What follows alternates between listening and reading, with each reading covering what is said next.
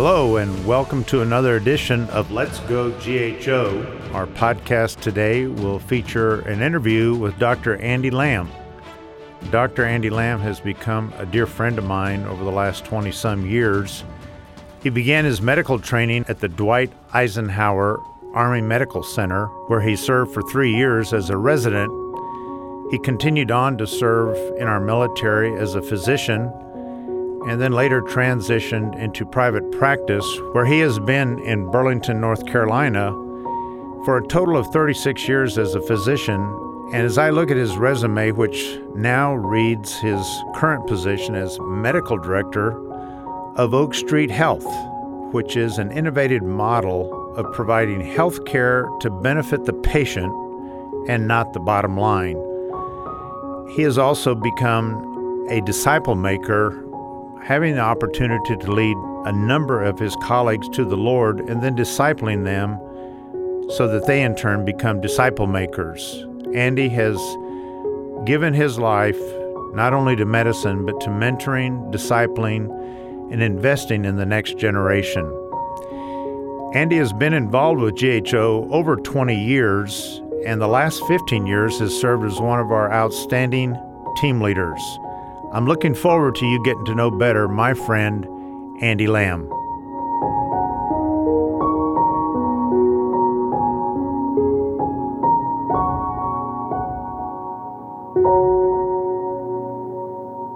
My first thing I want to do is welcome you, Andy, and ask you when and how did you first get involved with GHO?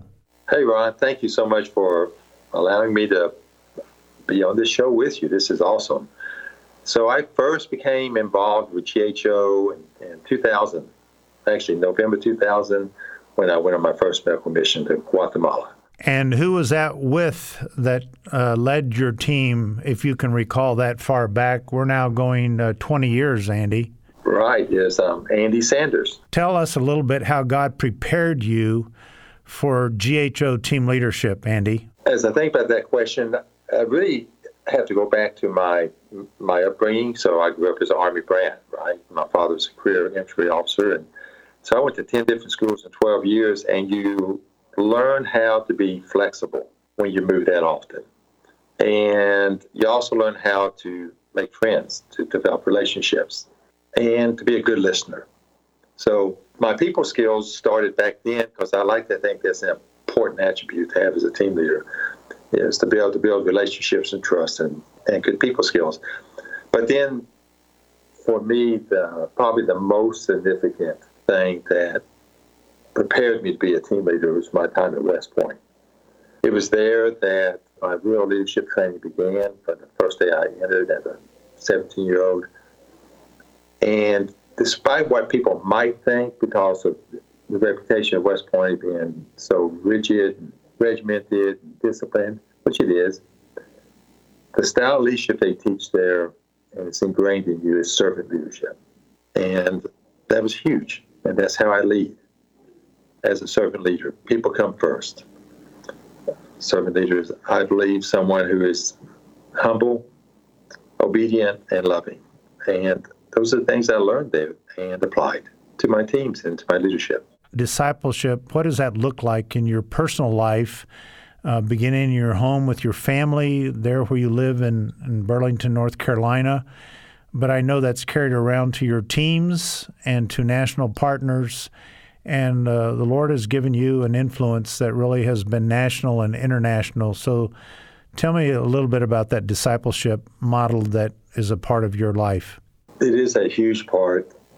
Through leading these teams, Ron, what I've learned about myself and what my real passion is discipleship. And for me, it looks like investing in and teaching and encouraging and mentoring others. And my real passion is doing that with those who are coming behind me, the generation behind me. But it also involves my own peers and at times even those older than me who happen to be on my team. Of course, I try to do that. I have done that in my own family for my sons, but I've carried it into the medical venue as well. In private practice, in leadership positions within the hospital, whether it's chief of staff or senior leader in the hospital system. I've applied those principles to every opportunity I get with the physicians that I'm involved with. I know, Andy, that the Lord has blessed you and led you and anointed you, and only really, I guess, 3 people know this information. That's you, the person you were blessed to lead to the foot of the cross and to Christ, and the angel that was recording that name in the Lamb's Book of Life. But that then subsequently looked like a 5:30 or 6 a.m. breakfast someplace with a Bible and a new believer doctor. I don't know how many times you've done that, but that's been a part of your life, correct? Yeah. That's been a huge part of my life. And actually had the opportunity to disciple 3 different positions at 3 separate times through the years. And each one for anywhere from a couple of years to 5 years. And each of these physicians were going through a terrible time in their life, a true crisis, to include a crisis in faith. One in particular, he was a partner of mine in the practice I was involved in, and a very, very prominent cardiologist, incredible cardiologist, the best I've known. But going through a difficult time, terrible divorce, all kinds of things coming down. And one morning we're in the doctor's lounge. It was early, about 7 a.m., and it's just the 2 of us, and all of a sudden, out of the blue, he said, "I need God." And he said it just like that. And he knew that I led missions. I mean, we were friends. He knew where my faith was. He said, "I need God." I said, "You know what? We all need God." Amen. So I said to him, "Would you be willing to meet with me once a week? We could go and we could do a little study of the Bible, and it's an opportunity for you to have someone you can open up to." And we started that, and we met once a week, almost without fail, for the next 5 years. That's amazing.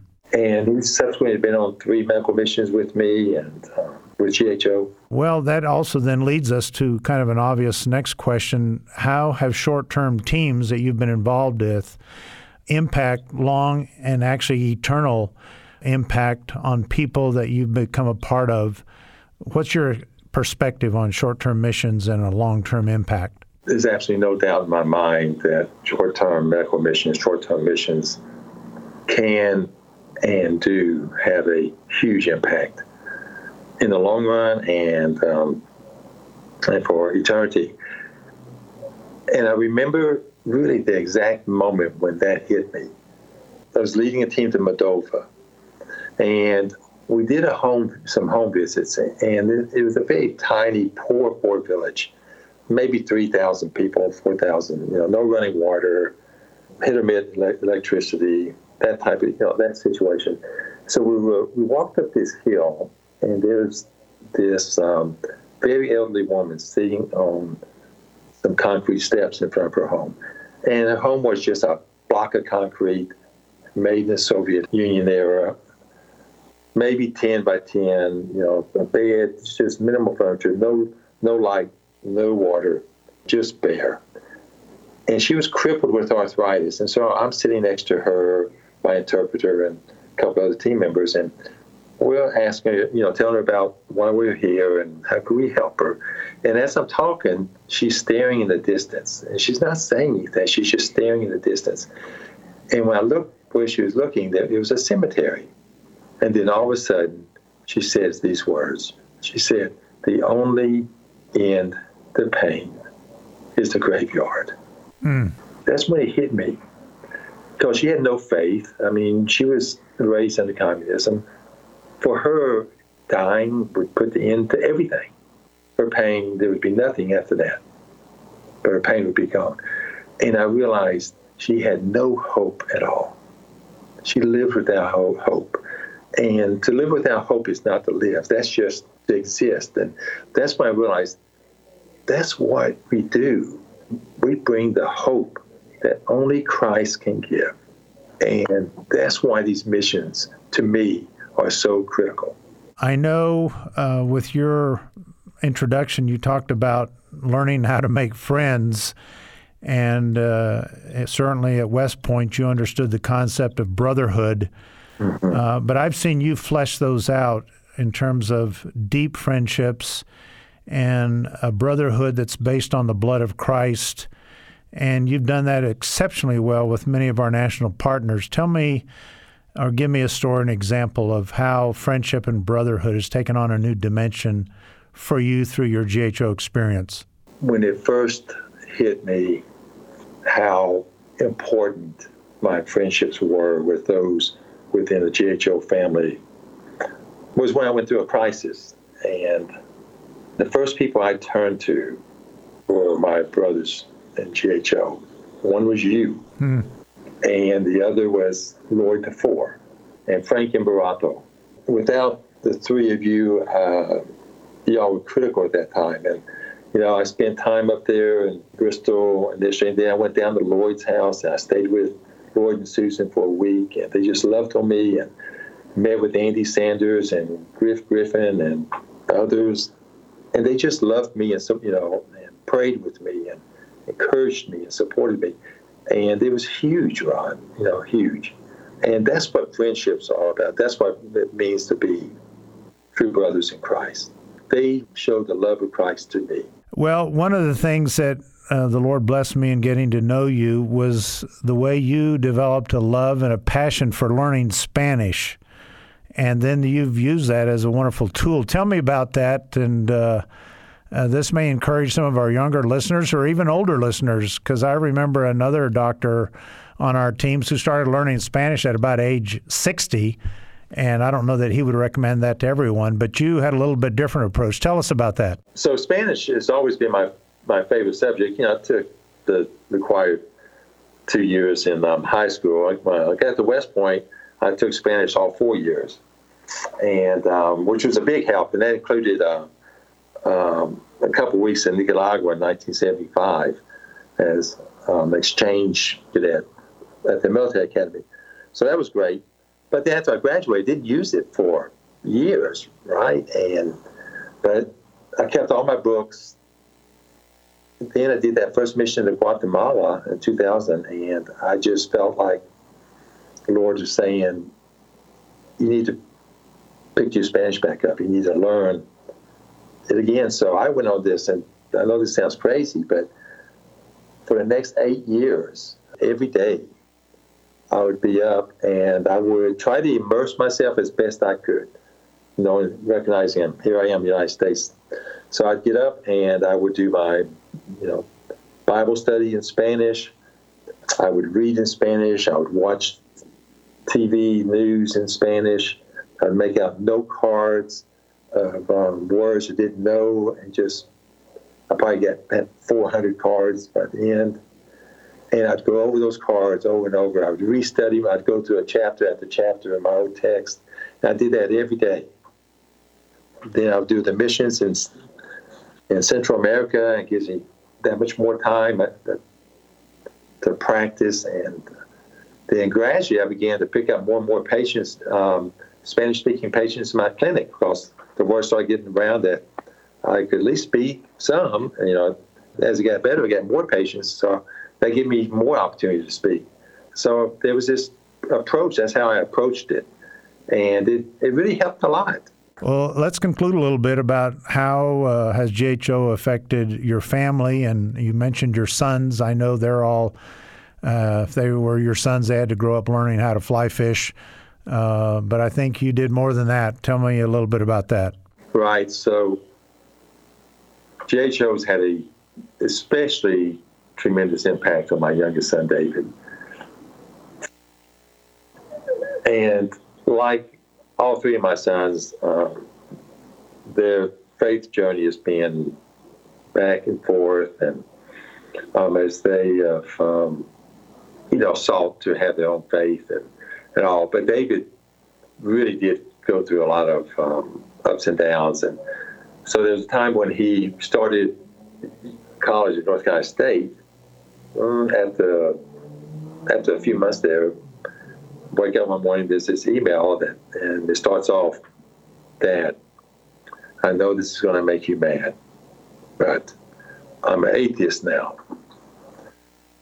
And the ironic thing was, I'd already got things set up for him to go back to El Salvador for the entire summer and spend the time with Rene Gonzalez and Oscar Garcia, right?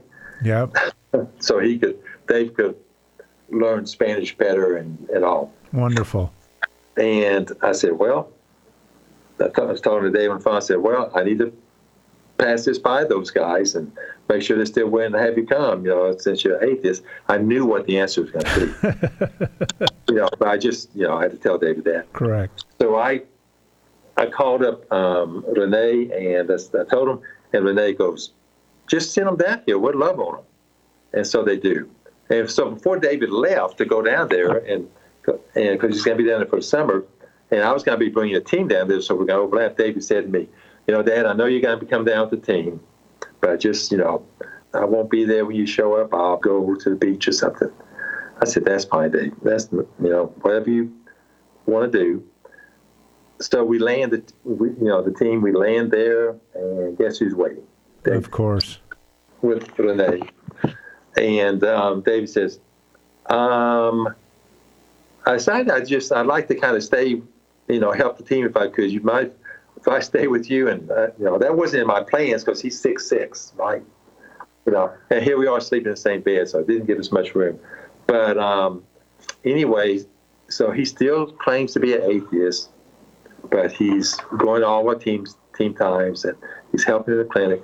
And then Thursday night comes around, and that's the night we have our farewell time with our interpreters. Really special dinner and all that. So we're getting dressed in the hotel room, and then I hear David go, "Dad." And I look up and he's crying. And he says, "I think I'm starting to believe again." And it's all because of how God uses those beautiful people who are truly my brothers and sisters in El Salvador to love on David. And, you can't get more impactful than that. Wow. And because of the impact it's had on me, Ron, and my heart, and the change that God has done in my heart through the years, my older sons, they've seen that too. And it's, and it's caused them to, increasingly seek God and strengthen our relationship. But our relationship is just incredible now.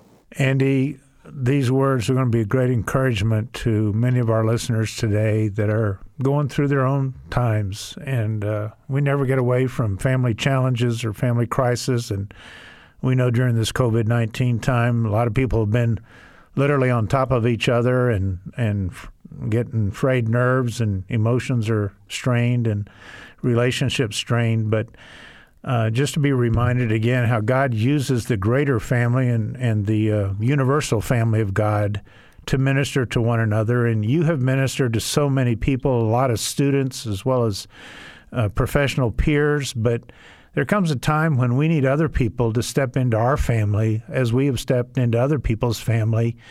And sometimes they can do it so much better than we can.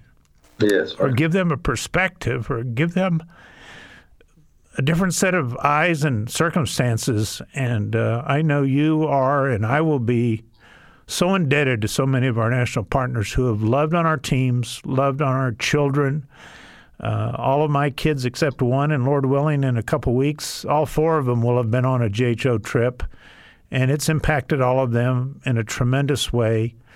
And this is just a shout out, I guess, to our national partners of GHO and the way they continue to love our team members. And you've been a part of teams where we've even had team members come to faith in Christ and even get baptized on a team and begin a discipleship process. So, Andy, you live what you proclaim, what your testimony is, you flesh out. And it comes through brokenness, it comes through humility, it comes through transparency, and I think those are the qualities Jesus has modeled for us, and we want to model to others. You mentioned about even adult children seeing changes in their older parents, and I've been challenged and pushed by my own children, and it has been encouragement for them, for me to hear from them, Dad, you've changed. And hopefully all of us are in the discipleship process of becoming more and more like the Master and our model and our Messiah. God bless you, and I know you got company coming, so enjoy that time and celebrate as you continue the discipleship process. Thank you, brother. Thank you, Ron. It's been a pleasure.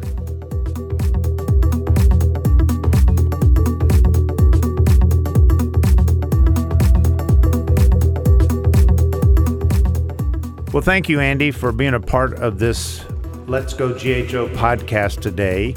And I'd also like to take this opportunity to give you a quick update on some upcoming events, as well as current outreach that's going on in our Navajo Nation. Many of you have followed us and become interested, even involved, in our outreach to the crisis point of the COVID-19 on the Navajo Nation out in the Southwest, mainly in Arizona and New Mexico. We currently have 4 GHO volunteers serving there. 3 are in Gallup, a physician and 2 nurses, and we have 1 nurse serving in Shiprock. Our last group is slated for this year during the segment of November 7 through 21, when we will have 3 physicians and a social worker, again serving our Navajo people as they fight the COVID-19 pandemic. Let me just add that we are in an ongoing conversation with Indian Health Services in the Navajo area about a long-term relationship for our GHO volunteers to be involved in serving our Navajo people in Arizona and New Mexico. Those details will be coming, as this currently is a work in process. Finally, we're excited about the possibility of our first GHO team of 2021 heading to Nicaragua with Rolando Castillo, our National GHO Director, and a team led by Lloyd and Susan DeFore, along with our own GHO Director, Trish Burgess, and we think about a total of 14 as this team is now closed, heading to the island of Ometepe. You can go on our webpage to find out more teams where you can sign up to get involved for GHO 2021. Thank you again for joining us in today's podcast, Let's Go GHO, and we look forward to sharing with you in future episodes.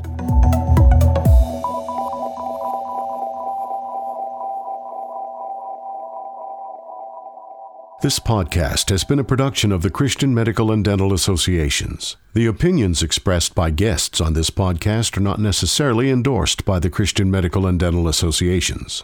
CMDA is a nonpartisan organization that does not endorse political parties or candidates for public office. The views expressed on this podcast reflect judgments regarding principles and values held by CMDA and its members and are not intended to imply endorsement of any political party or candidate.